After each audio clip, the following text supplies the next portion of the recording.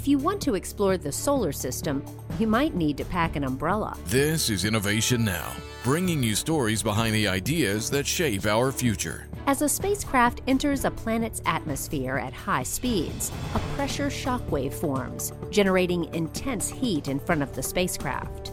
A type of heat shield, or aeroshell, is needed to protect the craft, and that rigid heat shield must fit inside the diameter of the rocket. But NASA is testing a new technology that could squeeze a much larger aeroshell into a rocket without the need for a larger rocket.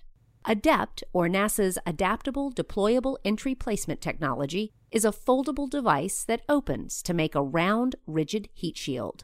The umbrella-like mechanical design uses flexible carbon skin stretched over deployable struts, which become rigid when fully flexed. The skin is made of carbon yarn, woven in 3 dimensions, resulting in a durable fabric able to withstand high temperatures.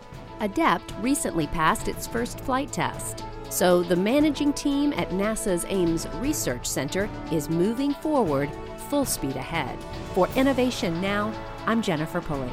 Innovation Now is produced by the National Institute of Aerospace through collaboration with NASA and is distributed by WHRV.